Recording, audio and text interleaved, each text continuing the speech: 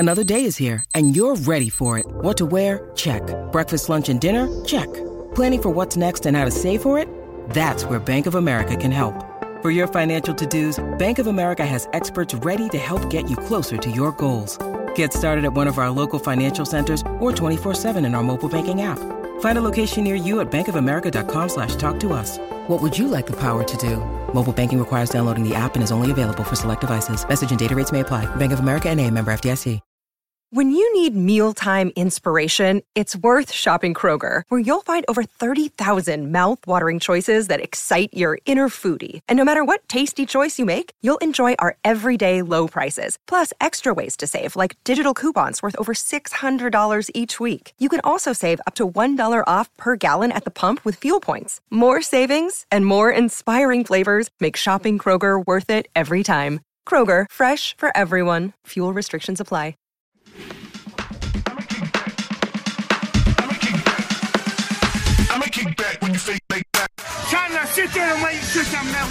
What do I hope for in this world, Megan? I hope for 100 more fights.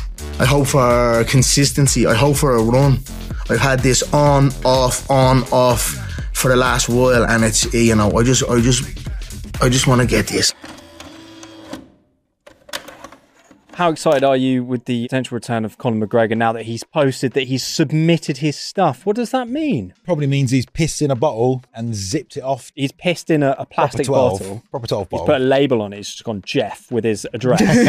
There you go, Jeff. Fucking take that, man. The initial thought was that he was using some kind of drugs for his recovery, and that's why he didn't enter the pool. Do we think that's actually why it took him so long? Also, the movie. He was in Roadhouse. And you need to be on steroids to do a Hollywood film. Yeah, you're going to look jacked as fuck. Like, Jake Gyllenhaal's next to you banging a load of steroids. You've got to be like, you got to keep up with him, you know. But no, I mean, if you're coming off like a major fucking leg snappage, then you probably need something. Yeah. The doctor's going to be like, right, we're going to get you on the good stuff. I actually don't think that's a bad thing at all. The truth is, right, like, if anyone was going to go through a break like that, you're going to go to the doctors and they're going to put you on that shit to heal you up, aren't they? Well, the question, you know, with Conor coming back, I don't think anyone really thinks he's going to go on a crazy run and get to the world title. But then we're not really ever talking about the fact that it was a catastrophic injury that no one has recovered from. Like, name one guy. Frank Mir? Frank Mir's the only guy maybe who broke his leg and then came back and was okay, like, and that was a different accident entirely. Anderson, no. Weidman, no. I mean, like, they still fought. It's also like, how much of that is there just late in their careers as well? It's kind of hard to tell. But with Conor, that might be the case anyway, because he's not going to look anywhere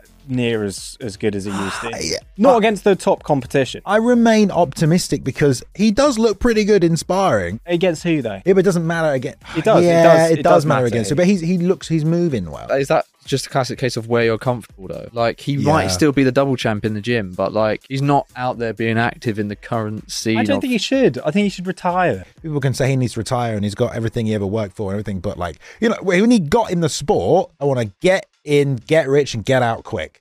That didn't fucking happen, did it? He got in, he got rich, but he didn't get out quick. It seems like it's this forever chasing the perfect ending. So that's really... Maybe his perfect ending is back on top with a belt. Like, the whole time everyone's having this debate over the last 6 months, and he's just sitting there doing the party. And in his head, he's probably like, 2-3 more months, clear up the last bit of this, and then I'll just get straight on the training. And everyone else who's talking shit, he's like, they don't fucking know what's clear up the mountain. Do you think they could get rid of the last steroids and just jump on it? A massive bag of cocaine, and then was like, when this baby's done. I've seen pictures and videos of Conor lately, and he looks a lot slimmer. But he's kind of looking a bit more like the McGregor we normally recognise. A lot of people a while ago were picking up on his speech and how he's kind of like all over the place, and he's finding it difficult to form sentences, and they were trying to link that to some kind of substance abuse or something like that. But he seems a bit better now, a bit less foggy. I feel like whenever we talk about McGregor, we always get back to this conversation. It's just like, it's not 2016 anymore. We are so far from None of those champions are even really in the sport anymore. No.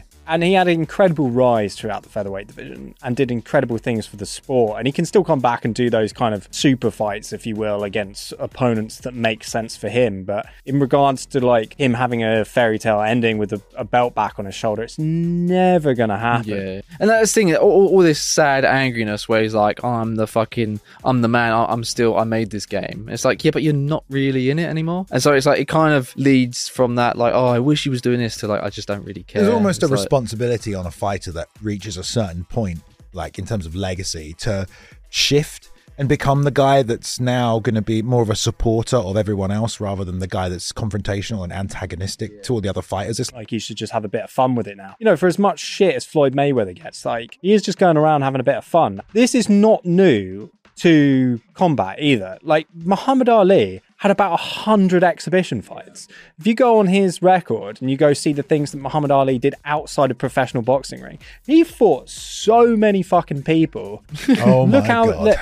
Look how many guys that he fought exhibition. Jimmy, 103 he fights. He fought in India as well. 103 exhibition fights.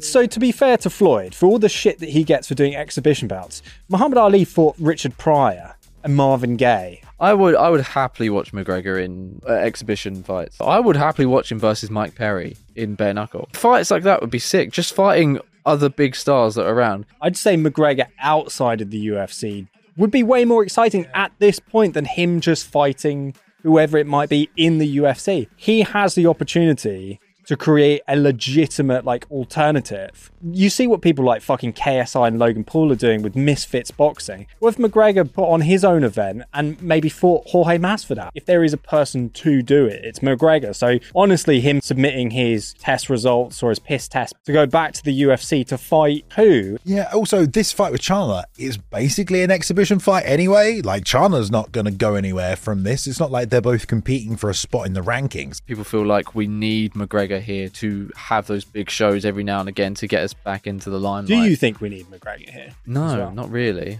Do you think we need McGregor? We need somebody, right? Yeah, like when Sean won, you were very happy because you were like, thank God, something different. He's actually saying and doing stuff that is creating something for us fans to talk about. Boom! Guess what, guys? If you want more of this podcast, we do a 30-minute version, don't we? The unedited version of this is available to channel members. All you have to do is join at any level. I'm a member now. You are? I signed up. $2.99, right. baby. And I watch Good job. these. I've been watching back these episodes. Nice. White belt?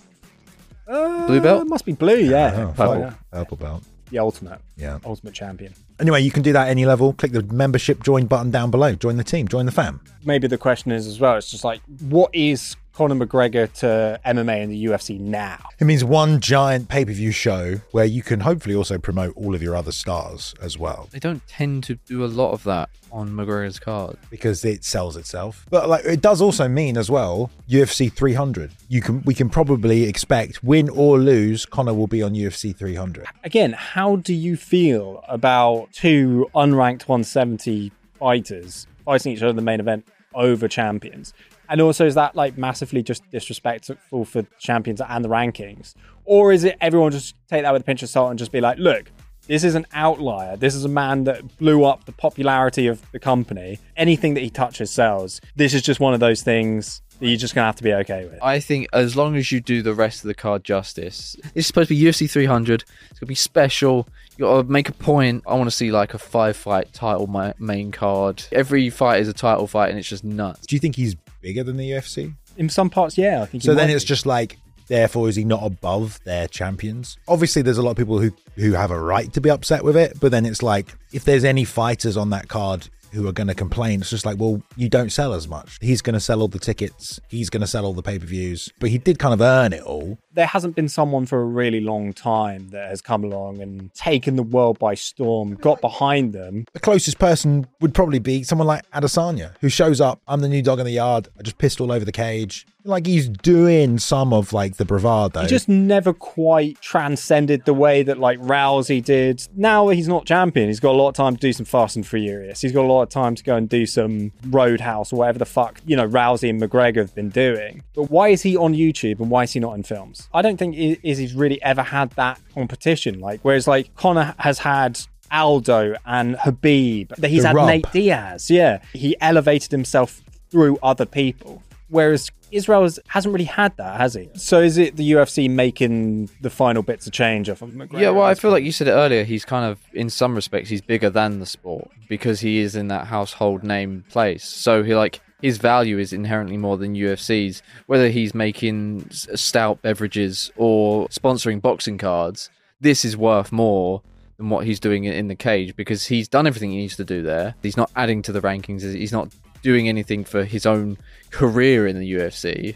This fight means nothing to the UFC apart from money. Also, as fans as well, it's like sometimes do we just need to learn to shut the fuck up and just enjoy what they give us? I think there's that. Sometimes we do need to just stop talking about it and enjoy it, because also at the end of the day, fucking anything could happen. He could knock out Chandler, knock someone else out, fight for a title and win the title and completely change everything. That could actually happen. Do we think it's going to happen? Probably not, but it could actually happen. And then everything you think you know doesn't matter, because this reality played out in an entirely different way. What isn't up for debate is how good Howlerhead is, because it's won the awards to tell us that it is the best whiskey. Bourbon of the Year award goes to Howlerhead, doesn't it? Yep. It does, actually. It probably is my new favourite whiskey of the year.